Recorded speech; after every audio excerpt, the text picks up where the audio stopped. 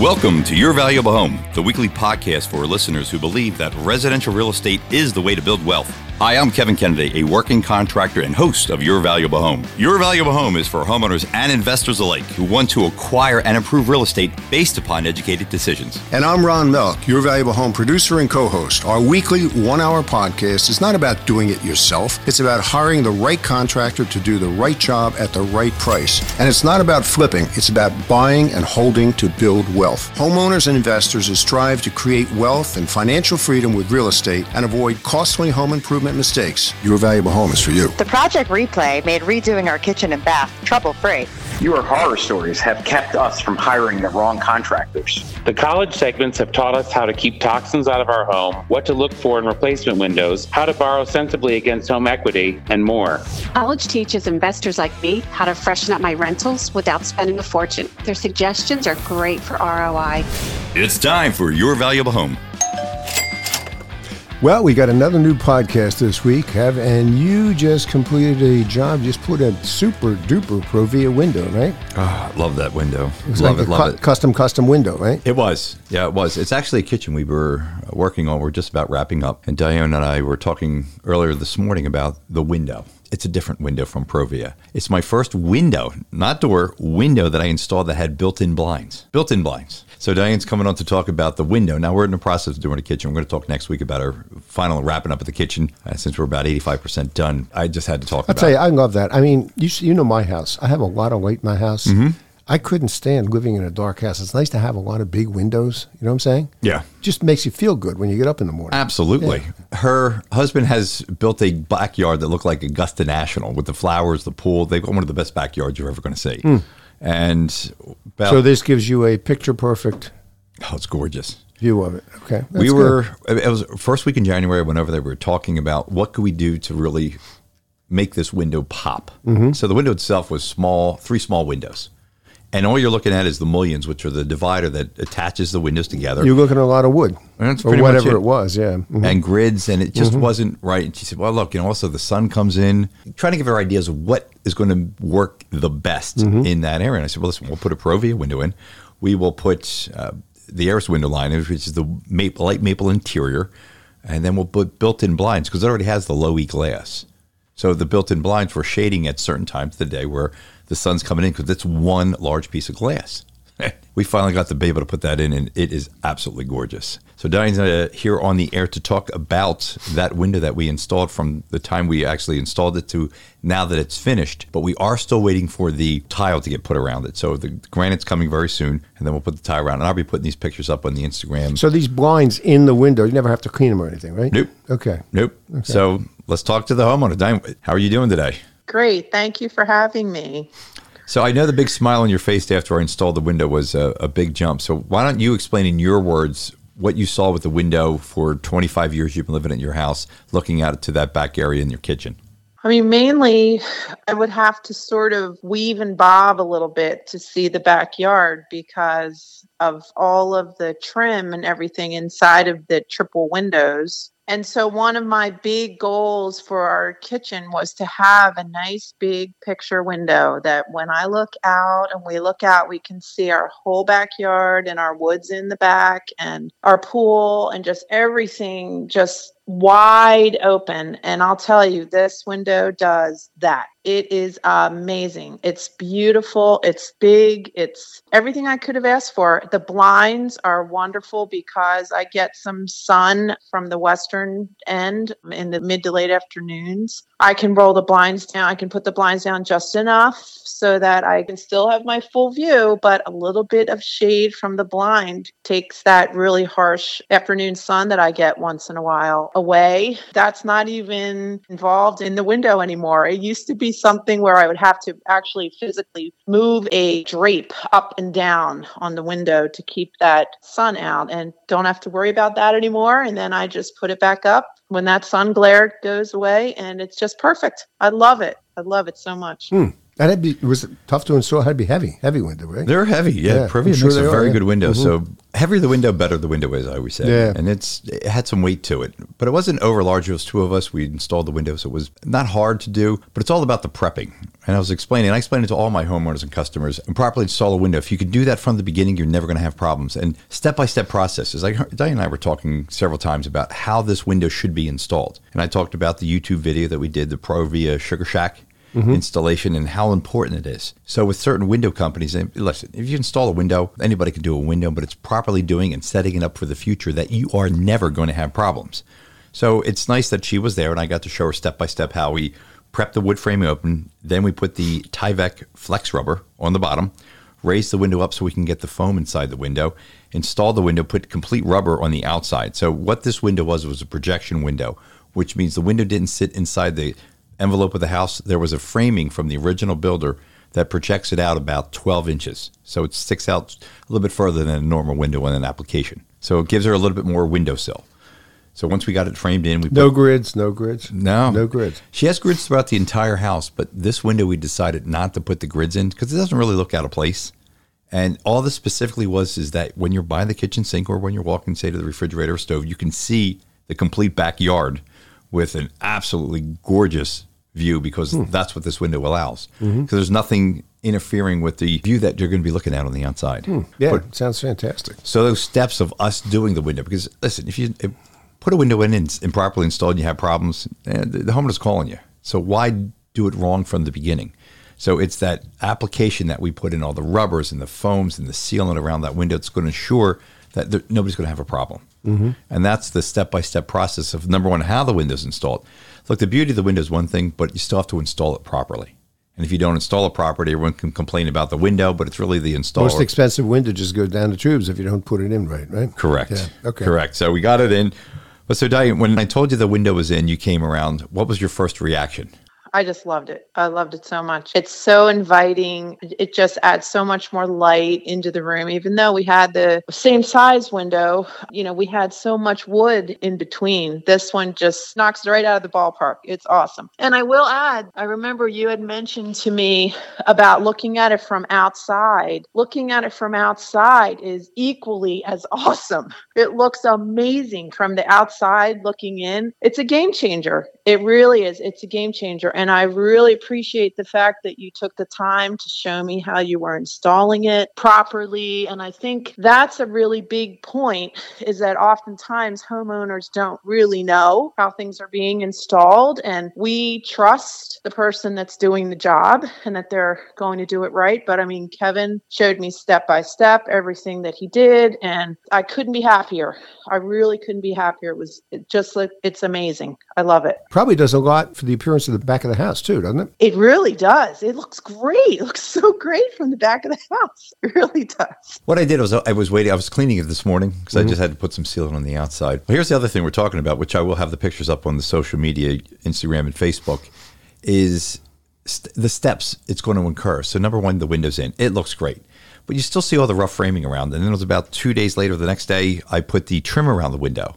So it's the jam extension, which is a nice deep jam extension. Then I put the 3.5-inch trim with the backer rod around, or the back band that we put in there. That's done. It's painted.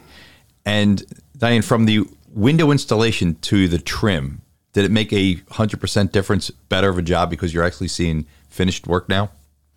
Yeah, it looks great. I mean, you don't realize as you're doing the different steps, you don't realize the big changes that happen as you're adding the trim and painting and just doing all those little extras. Most people don't, I think, see it from the whole process. They're probably maybe building a new home or something, and they're just walking in and the window's done. And they don't realize all of the steps that are involved with putting that window together to really finish it. It just looks great. And then there'll be one more step coming up next week. It'll be the installation of the backsplash. And that's going to make that window. And that completes the job or what? The job's going to be done. Okay. All right. Yeah, job's going to be done at that point. So it's about a 3.5-week turnover time between us ripping the kitchen out and putting everything back together to the installation of the sink and that. And that's what we're going to have her back on for a final. That's new cabinets too? Yeah. Oh, 3.5 weeks. So you don't have any supply chain issues anymore, right? Well, we're going to get into that next week because we're going to be talking about, we're probably right now 3/4 of the way through the kitchen done. We're just waiting for the granite company, which, again, it's a domino effect. Once that gets rolling into place, then we can finish up. But it's not the way it was like a year ago, right? With a year ago, well, why don't we talk about it next week, and she'll let you know any of the issues that we ran into. But we were having a great time with the job. But I really wanted to talk about the ProVia window because it's the first time I ever installed a window. And I've done a ton of the doors, the patio doors, the indoor doors with the blinds in between, but I never did a window. And it looks amazing. So that's why I want to talk about it, about the ProVia installation. So Dianne, when you hang tight, and what we'll do this, next week we'll get you back on and we will talk about the installation of the kitchen and how far it's going and what you love about the job. Okay, sounds great. All right, thank you so much. Okay, in the horror story, they were talking about something really unusual, right? Something that never happens. A contractor not calling somebody back, right? Never happens. What's funny, what sparked this up, beside people telling me about it, I'm at the job working every day. So when I get back into the office, I always make my calls. If it's not too late, I'll make them. If not, the following morning. But you got to call people back. Email, Absolutely. Call. It's so important. First thing people say to me, hey, thanks for calling back. Well, it's unusual. People don't. I think I know what this contractor's problem is. We've talked about it many, many times. Phone breath. Bad phone breath. He's afraid to call people. I don't get it, because if they're complaining about work, they're complaining about work slowing up, why would you call somebody back? Because it's really tough to get a job if you don't call those people back. Yeah. Just throwing it out there. Or if you don't answer your phone. If you don't answer your phone, it's tough to get work too. Emails, office phone, something, anything, cell phone, but just call somebody back. Yeah. Absolutely. It's one of the biggest complaints, but this is one thing that if you're our listener and you're trying to get some work done, I'm going to give you the first bit of advice. Listen, I was away last week, so I did let people know if you did call the office that I'll return your call, but you can also email me that I'll be receiving emails. I was out of town doing something. I'll get back to you. Even on vacation, I'll still get back to you because people want that response back. And if you're not going to give anybody a phone call, do you want to hire that guy? Hey, I called 17 times. Today, people, they're not into deferred gratification. So if you're not calling back, and you're not calling somebody back, maybe a day will go by, second day will go by. After that, they're dialing somebody else up. Probably. Yeah. Yeah, I think it was one time I got a phone call and they said, yeah, you didn't call back within the hour. I said, well, it's understandable. I said, well, good luck with it. She's like, well, aren't you upset? I'm like, well, no. I said, because if you don't know who we are, number one is that I'm the one physically doing the work. So do you want me by my phone while the job's going on, or do you want me at your house physically doing the work? Oh, that's a good point. So I said, I always make the phone calls between 4 and 4:30, 5 o'clock. I don't want to bother you during dinner, so then I'll call maybe around 7, 7:30, but I don't call after 8 o'clock. Or the next morning, it'll be after 8 o'clock because I don't want to wake you up just in case. But I said, I always make phone calls back, or you can email. You got to make the call back. That's what I'm trying to say, is that a lot of people were saying to me, I called a landscaper. I called some guys to do some pavers. I called some guys stoning. I called contractors, roofers. They don't call back. And I just couldn't figure out why they wouldn't call back if they knew they were getting work out of it. So that was one of the things I like to get people. It's got to be bad phone breath. It's a nasty phone breath, and there's possibly. I mean, how could you? It's like, hey, what do you do for a living? Well, I'm a contractor. Well, what do you like to do? Not answer phone calls. Yeah. Well, how long are you going to be in business doing that? Probably not a long time. And why is it going so rampant? I mean, everybody's a contractor right now. If you ever notice here in Pennsylvania, they have this Pennsylvania HICPA license number, and if you're really high in 100,000 plus, you're a newer company. And if they're not calling back, how long are you going to stay in business for? Now, look, I don't do any advertising. I don't want to do any advertising. I'm very blessed for the 34 years that I've been in business that I'm getting so much work because it's repeat and referral business. But I still have the same office phone for the past 34 years. But I always made it a point to call people back. So when I talk to a few of these guys that are so-called contractors or landscapers or anybody in the business, I ask them, why don't you call people back? Oh, I'm a little busy. I said, wow, you're busy? What do you do during the day? Because I know they just drive around and they're salesmen for the company because it's all subcontracted out. I said, what do you do? I said, listen, and we were talking about it. Here's what I do. I said, well, I start at 4. You'll see my emails going out because you see them around 4 o'clock, 4:30 in the morning. And then I go to the job. I don't see them at that time, actually. Well, you see they're at least dated. But I get in and I make my calls. And then if I do any sales calls at night, I'll do that. And I'll get back in and get my emails done. But I said, I'm working 15, 16-hour days, 5, 6 days a week. It gets tiring. But the most important thing in business is calling people back. Because if you don't call back, you're not getting jobs. That's absolutely correct. It's not osmosis. You don't just show up at somebody's house expecting to do work. You've got to give them a call. You got to work the process. And I always tell them, if you're not calling from the beginning, you're probably not going to get the job. I mean, that's a red flag right there if you're not calling back. Hey, you didn't call back, but we're really looking to use the guy because we think he's really good. Okay, good for you if you want to start. That's probably your first red flag. Number two is if they do call you back, how comfortable do you feel with this guy? I wouldn't feel comfortable at all. At all. I like people who are responsive. You know, you say A and they say B or whatever it is. You know, you call them or you text them. I don't care whether it's a call, a text, or an email. You know, An attempt. Yeah. If that works. There's so many ways to communicate today, right? But you and I see we send all these emails out and we don't get responses back. Well, you know what I normally do to interview people, you know, for the feature. I normally do. I've very rarely had a roadblock in that area because everybody wants to be, you know, on the radio, on a podcast or whatever, and tell their story. So I never really had that much of a problem with it. Every once in a while you run into something, but it's very rare, very rare. That's one thing nice here doing the podcast, gives it that flexibility. But I remember I told you a couple times where replays, because people are busy. Now, look, I get it, but it's that communication thing. Like if I see it out there, I just want to do my best to do it. But when people are telling me that, I can't get a contractor, at least on the phone. Like how does that work out? Because there's so many more. Well, I would just move on. And you know, if you get a referral, if you get referrals, right? I would get referral different people, whether it's a car mechanic, whatever it is. I would get 3 referrals. I dial 1. If I don't get a call back in like a day and a half, I dial number 2. If I don't get a call back, I dial number 3. I'm not gonna chase anybody. I'm just not going to do it. It's a good point. Yeah, definitely a good point. The reason why when people are like this, well, listen, it must be nice to get all the phone calls, and I said, well, look, I've been blessed to do that, but I said picking and choosing the jobs. It's 34 years of being in a business, but here's one thing that if I get a call, they say, hey, look, I'm looking for an estimate. I'm like, oh, okay. Listen, you're the 37th guy I called. I'm like, well, I'm probably not the guy that you're going to be using on the job, but good luck with your job, because I don't want to be involved in somebody that's just looking for a low price, doesn't care what they're doing, don't care about the workmanship, and that's not my kind of clientele. My clientels are somebody that wants to have a great job. I really appreciate the work and effort that I put into doing such a great job. Yeah. Because we're not subbing it out. Like when it comes to the window install that we did with Dianne, I'm the one physically doing it.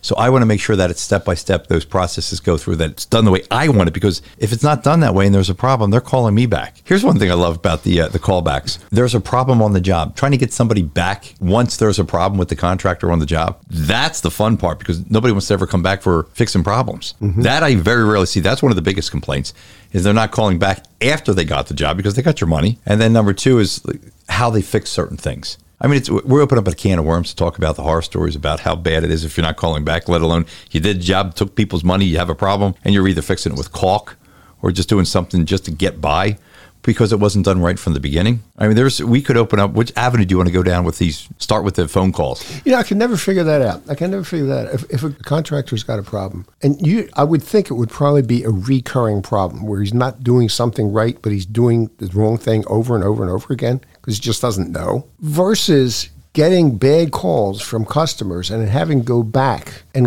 retrace your steps all the time and not moving forward and making progress. Why wouldn't you want to solve that problem? See, here's the thing, being a contract, again, I can't mention any names, but I know there's companies, larger companies, that just have a crew to fix their subs' mistakes. That's ridiculous. It's ridiculous. Ridiculous.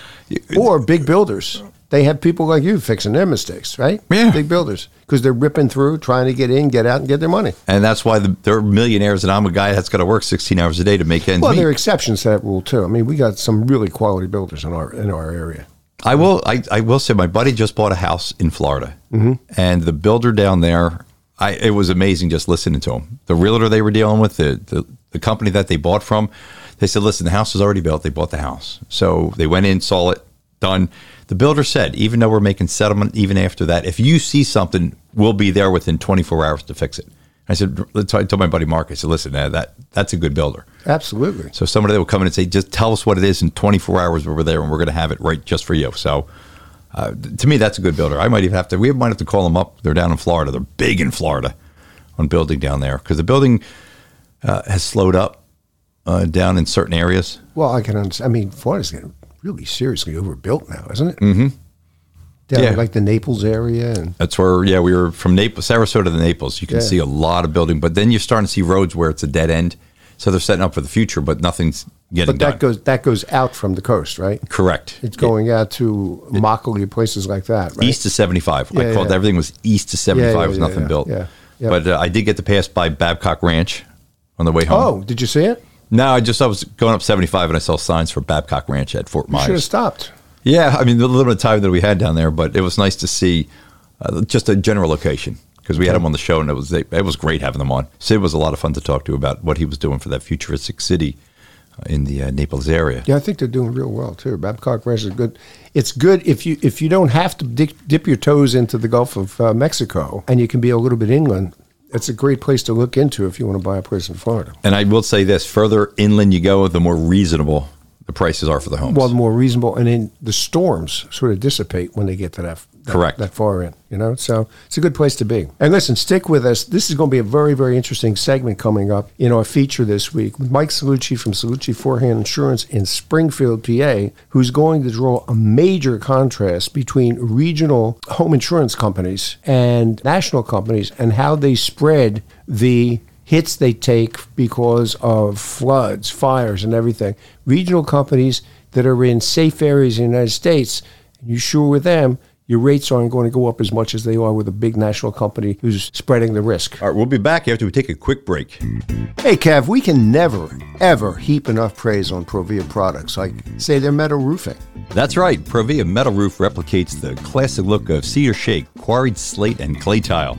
Manufactured with 26-gauge galvanized steel and designed to withstand damaging hail, torrential rains, intense UV rays, and strong winds. A ProVia metal roof is the last roof you'll ever need. With your roof covering 60% of your home's exterior, you'll appreciate the value of a ProVia highly aesthetic metal roof that improves your home's curb appeal, provides 50-plus years of protection, requires little to no maintenance, and generates energy cost savings. And ProVia's metal shake, slate, and barrel tile roof systems are made right here in the USA with domestically sourced steel, a portion of which is high-quality recycled steel. Okay, Ron, it is time for the featured segment. I know you and I have been talking a couple times about insurance and why the premium's been going up, and I know you have something great coming on. Yours did, and you switched insurance companies, didn't you? Well, I actually, with my shore house, I actually went to the same company, but I had to lower the price of my insurance amount, and I raised the deductible to get the cost down, because I never have claims, so I'm not too worried about the deductible. Okay, I understand that. Today we're going to hear from Mike Celucci from Celucci Foran in Springfield, PA. His company represents Erie and other regional insurers who have been able to, for the most part, keep rates reasonable. And there's a reason for that. Mike's been on before to Your Valuable Home. We always appreciate your time and expertise. Mike, welcome back. Hey, Ron, Kevin, thanks for having me. It's good to be back. Well, you represent Erie, which is my insurer, and yours now too, right? Well, I've been with Erie with my company for a long time, but everything's going to Erie. All my homeowners and all my personals going to Erie because of that reason. Okay. Yes, that's correct. We do represent them along with some other carriers, but the majority of our business is with Erie for a number of reasons, but they're a great carrier and have been able to weather a lot of these tough markets and cycles that some of the other carriers have been struggling with and what's going on right now. Well, in which states does Erie provide insurance? So they write in 13 states, obviously Pennsylvania, which is where we are, and then they're D.C., Illinois, Indiana, Kentucky, Maryland, North Carolina, New York, Tennessee, Virginia, West Virginia, Wisconsin. So they kind of, they're pretty picky about where they are, where they decide to write business. And so if you look at that mix of states, I guess you could say New York, or some of them may have, or North Carolina, Maryland probably has a little bit of coastal exposure, but most of the other ones are relatively benign states, right? They're not down in Florida, they're not on the coast, they're not prone to earthquake. Weather, who knows anymore? It could happen anywhere, it seems like. But exactly, yeah. But they're not, the history of it is, I think there are 5 top states, and none of them are in Erie's portfolio, from what I can tell. Yeah. Yeah, there's a lot of different data out there in terms of top states, and so, but you're right. There's usually that. I think it's like, obviously California, Florida, you got a little Texas, Mississippi down south there, but they don't do business there. I don't think they have any intentions of doing business there, and they haven't since. Erie was founded in 1925, and so they've grown a little bit by adding a few states in the last few years, like Kentucky was their latest, but they're pretty conservative about where they go, and just because claim severity is up, right? That when you talk to carriers, the frequency of claims is really no worse than really any other years. It's just that every claim that they have is significantly more expensive to them, whether it was a weather-related issue or even just something like your car. It costs a heck of a lot more to replace a bumper on a car, if you can even get the parts, than it did a few years ago. So it's just driving up insurance costs across the board. Yeah, think about all the electronics just in your mirrors. Exactly. Right? Yeah. Exactly. Yeah. The days of probably knocking backed off into something. Right. Probably knocking off a $2,000 part there if you go over the bridge like you did yesterday. Like I just did. Yeah. Okay.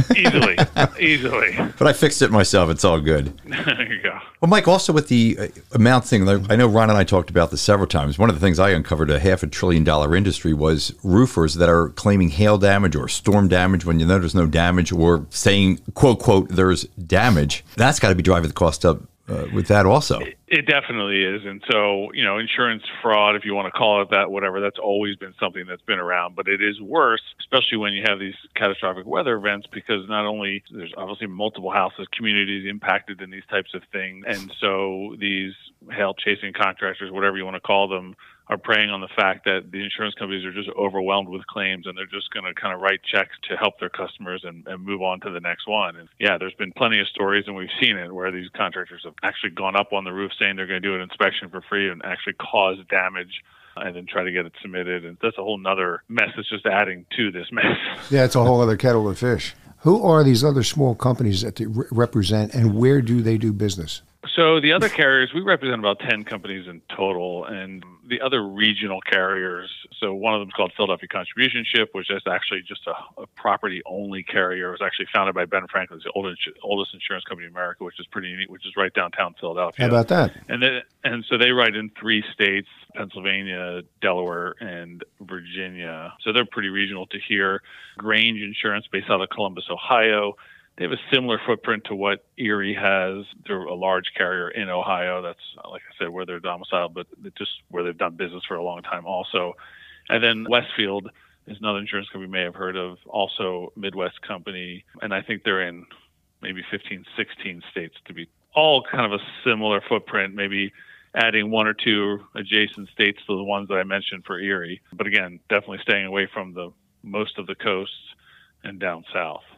If somebody's interested in saving money on their homeowners, and probably car insurance now too, should they seriously look at a regional company, some of the companies you just recommended?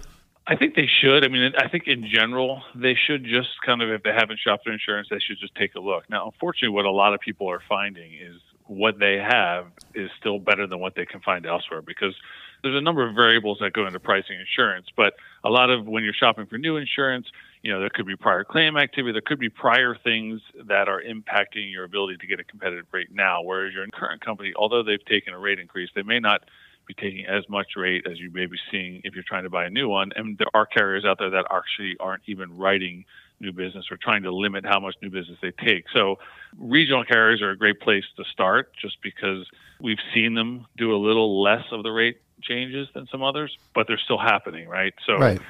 It used to be that, if you and I lived across the street and we have a similar house, the cost of our insurance would be the same. That's just not the case anymore. There's so many variables that go into pricing insurance, and they look at insurance scoring, which is kind of like a credit model, and all this kind of stuff, that we could have the same exact house and we could be paying very different prices in insurance. So it's always worth the exercise of calling a few, maybe throwing a regional company in there and just taking a look and seeing what's out there compared to what you have.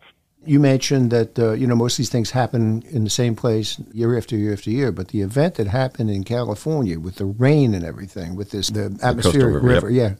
And it keeps coming back and hanging over L.A. and San Diego. A lot of those people are not covered, right? Yeah, water damage is kind of one of the most common types of property claims that's out there, and it's everything from pipe bursts to hot water heater blows or whatever. But the tricky ones are when we have these crazy storms and there's moving groundwater or ground saturated water or something that is freak, like kind of happening in California. I mean, it's obviously reoccurring, so it might not be considered freak anymore. But yeah, these people weren't in high-risk flood zones where even mortgage companies or banks or whoever required them to carry flood insurance, and most people don't, because flood insurance is okay. It's not the best, but usually people just get it when they need it or when they're in an area that somebody requires it. So most of those type of scenarios are not part of homeowners insurance, nor could you even buy coverage under your homeowners insurance for it. And so I think that's why some of these carriers are saying, okay, well, this is going to be a common theme of a type of claim. Either we need to figure out a way to develop coverage and have our customers, if they want, buy it, or maybe we just have to get out of this area because it's going to keep happening and we can't figure out a solution for it. Because sometimes it impacts other portions of the house that could be turned into insurance claims. Water is a hard thing to navigate through. But Mike, for these people that have these trouble getting homeowners insurance, or if they're buying a house somewhere down the shore, would you recommend, what I like to do is go with a higher deductible? Absolutely. I mean, that we're doing that for not only areas that are difficult to get coverage, but just as people are experiencing these rate increases, the first question is like, what can I do? And that's the first thing to look at is your deductible, because historically people used to carry pretty low deductibles. I mean, we used to see $500 deductibles, $750 deductibles, and now some companies don't even sell anything less than $1,000. I mean, on my own homeowners, I carry a $2,500 deductible. So it's just one of those where everyone has their own comfort and threshold of where do I want help. But that's the first thing to look at because it minimizes those smaller claims, and insurance companies are willing to give you a pretty decent discount for it. What is Erie's maximum deductible you can get? $10,000. If your house is getting work done, if you're getting work done by a contractor, maybe you talk to them about some future things that you could do to prevent some of these catastrophic losses. Because if it's all done, you're sure that you're probably not going to need it. And you're not one of the persons that like to put in all the claims, like Mike just said, smaller claims. Maybe go to the higher deductible if your house is either redone, brand new, something where you're being built. Yeah, I agree with that. That's right. I think mine's around 1,000, isn't it, Mike?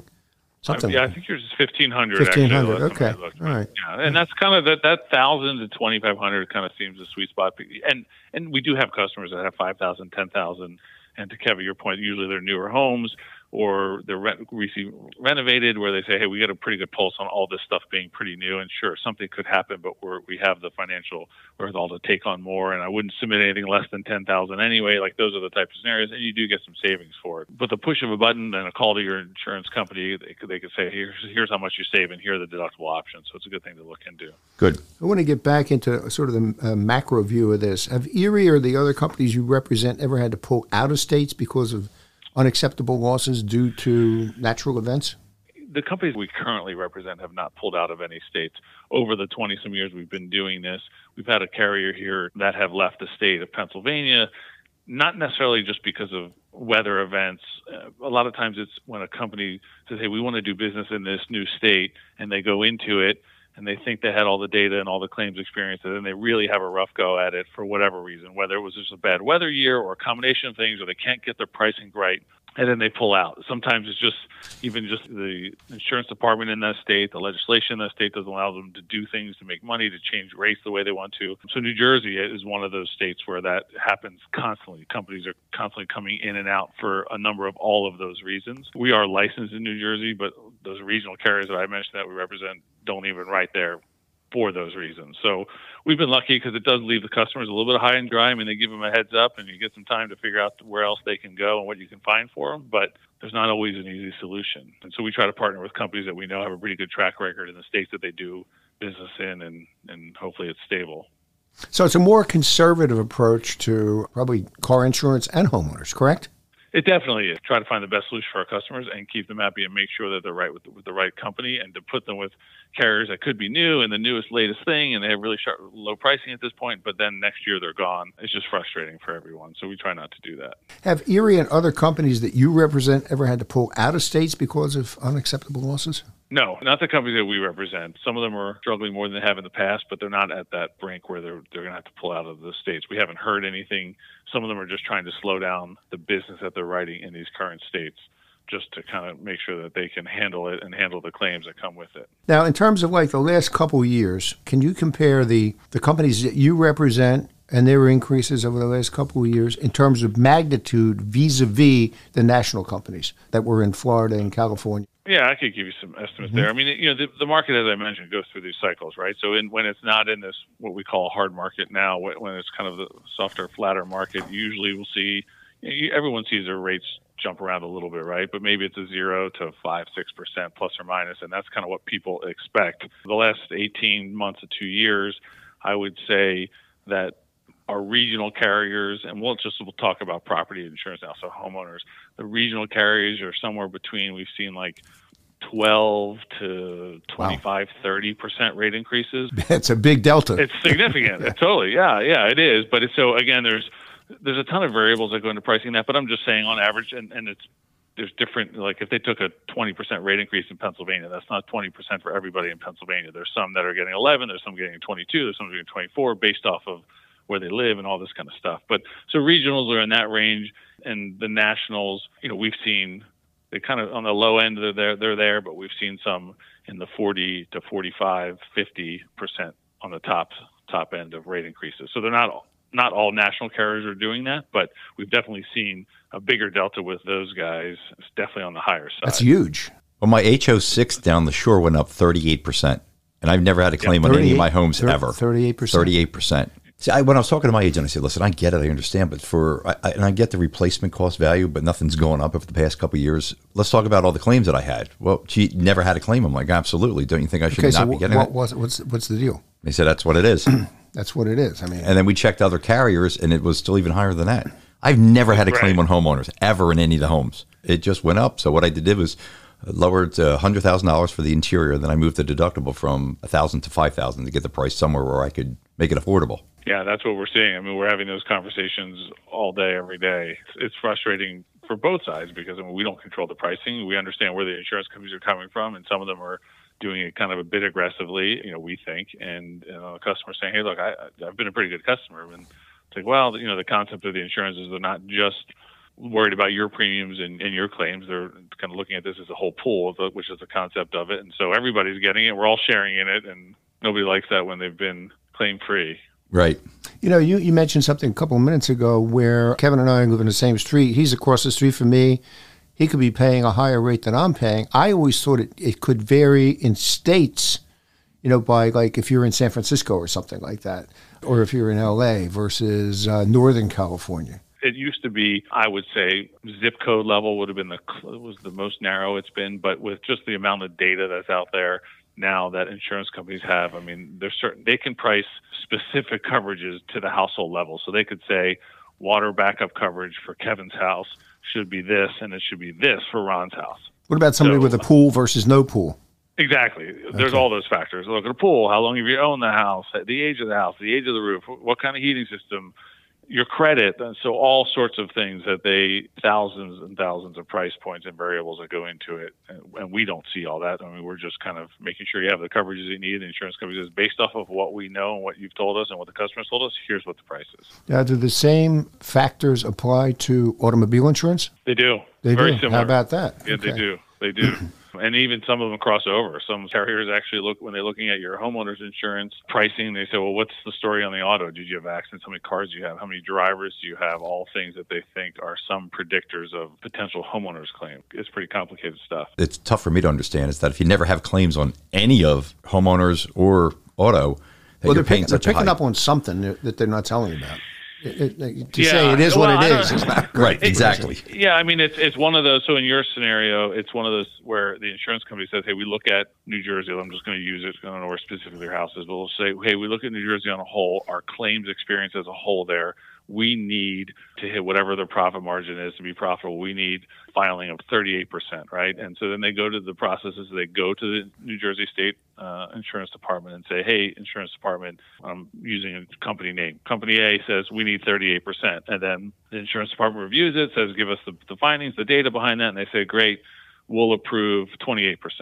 So now they say, okay, well, we can get 28 of our 38. And then they look at all of their policies, and then they start chopping it up for, okay, well, if we need 28, we're going to get 28 on average. Kevin's getting 38 because his house or his unit is closer to here, the beach, whatever, and these people that are more inland are getting 11, and so it all comes out to that 28, and they just do that rate review. Some of them are doing it multiple times a year, and they'd like to do it more frequently, but the insurance departments, which are trying to protect consumers, obviously also delay or hold up how quickly and how much rate they can get. They put the lid on that. That's the whole process. They do. They put the lid on it, and they say, well, you just did it 6 months ago, so you can't, or you can take smaller. And so that's kind of the process behind the scenes. But, yeah, there's so many variables as to who gets what when once they figure out what they're allowed to take from the state. Yeah, that's what I did. Exactly what you said is with my house. I put a new mechanical system. I put brand new siding on, brand new windows, brand new roof, brand new doors. Everything's brand new. because I didn't want any problems down the line from the insurance company. I figured what you just said should be incorporated into what I'm doing. Seems that way. I never had a claim. And it should be. It just seems like those type of things, because they do ask about that stuff, right? And those type of things kind of get just the pure rate indications and the rate increases that they take, the base rates kind of overshadow some of that claim-free stuff and the discounts that they give you for it. So it's not that they're not acknowledging that. It's just that they need so much rate that it just kind of pummels those good features of the house and says, well, you know, good thing. Because if you were a bad person and you had an old roof and you had a bunch of claims, instead of 38, you'd probably have 65%, right? And so they, don't you feel great about that? It's like, no, I don't. 38 still stinks. Yeah, so, exactly. You know, that's kind of the approach often. So basically you're saying the good people are getting punished for some of the bad people that are just not doing what they're supposed to do. They are, and the bad people are getting really punished. Yeah. They're getting a really ugly rate, and the good people are getting an ugly rate. Homeowners insurance is basically a shared risk business. There are three parties in it: the homeowner, the insurance company, and the reinsurer. Right. So the reinsurers have to be looking more kindly on like the type of companies that you represent vis-a-vis like a State Farm and Allstate to sell nationally. I think they do. You know, that's kind of the behind the scenes of really what's driving the rates to consumers are the actual rates that the reinsurers are charging to the insurance companies, right? That's the main driver of rates, because the insurance companies aren't retaining all this risk themselves. They're, in fact, going out and buying the insurance from the reinsurers. It's not a market. I mean, I'm aware of it a little bit. It's not a market that we play in, but we've heard from executives and company meetings and looking at their reports that they send out that reinsurance rates are higher than they've been in many, many years. And that's really what's forcing these companies to pass it down to even the good people, right? That's why Kevin's getting 38%, because the reinsurer is charging his carrier 38% more at least. Exactly. Feels good. The same risk. Man, does that sound good? So is this a way of looking at things? If you pushed your deductible up to $10,000, right? 5,000. It's max they can take. 5,000. Okay. So if you did it to 5,000, 10,000, whatever it is, are you in essence then reinsuring part of your property? I mean, self-insuring. Yeah. Self-insuring it. Yeah. You are, yeah, which is what a lot of people in areas like Florida, California, they're self-insuring not only a deductible, some of them are self-insuring the entire property because they can't get coverage or they can't afford the insurance. And it's not, you know, on these newer, bigger homes. It's usually on the couple that has lived in Florida for 70 years and they have one of the little last cottages left. And they say, we can't afford the insurance, so we just have to self-insure the entire thing, and if it happens, it happens. What can we do? So it's putting people in some bad situations. Do you suppose we'll reach a tipping point in the states hardest hit by climate change and other calamities where home values begin to suffer, especially states where insurers have decided to pull out? I think it has to at some point if it continues, just because, again, homeowners will not be able to afford the total cost of owning a home there, right? And so forget just the market value of the house is high. Now they have insurance. We'll just use the example that skyrocketed. And they said, we can't handle that cost and we can't self-insure this house of this size or this value. So they just may go elsewhere, right? And if there's no demand for those properties, I think it's going to impact the market value. I don't know when and how that will be, but becoming more and more a factor of the insurance than it ever has of people making those decisions. So it's got to impact it. The big question is, where does this all go? Yeah, and who knows? I mean, that's the hard part. I'm hoping that insurers will get a better handle on this or figure out ways to better, even more sophisticated pricing where they can get Kevin a lower rate increase because he's done everything that he should have and his house is great compared to somebody who hasn't, so that they can kind of focus in on that a little bit more. But, you know, who knows how long that takes and what they can do there. What's your take on the state-supported homeowners insured? Is it a long-term solution? I don't think so. I mean, if you're referring to the FAIR Plan, you know, those are right. So it's a place of last resort, really, and that's what it's always been. And it's not an easy process to get it. The coverage is usually pretty limited. Pricing is so-so. So it's like, hey, I have nowhere else to go. Let me use this. And so, you know, we don't do much of that business. And just because we try to find another carrier because there's just so many advantages other than the FAIR Plan. But it is a solution. I don't know if it's a long-term solution to the market, but it's a solution to people that are at their last resort. Well, it is happening in Florida and California now, too. I'm sure it's happening down in Tornado Alley as well, right? It is, and it's actually, so there's more states creating FAIR Plans, and it's actually forcing some of these companies to rework their programs, which is good news, right, to try to make them better, more comprehensive programs as opposed to what they've been very limited. So I think that's the upside to it. I just don't think it'll get to the point where they can reasonably compete from a coverage perspective with whether it's regional or national carriers, traditional homeowners policies. Okay. So the big takeaway here is if you're paying too much for insurance right now and you're with a national carrier, take a look at a regional carrier that doesn't write in states that have enormous problems with the climate or whatever. Yeah, I think it's a great idea. Thanks for having me. It was great. We'll do it again. I would love to. Remember the name ProVia, your single source for professional class, entry doors, storm doors, patio doors, vinyl and wood-clad vinyl windows, vinyl siding, manufactured stone and metal roofing. Products made with latest technology and honest old-world craftsmanship. The ProVia way. That's this week's podcast. If you want us to share your home improvement project or horror story, email me at kevin@yourvaluablehome.net. That's kevin@yourvaluablehome.net. And don't forget to tell your friends and family about Your Valuable Home, the weekly podcast that's all about building wealth in residential real estate and hiring the right contractor to do the right job at the right price.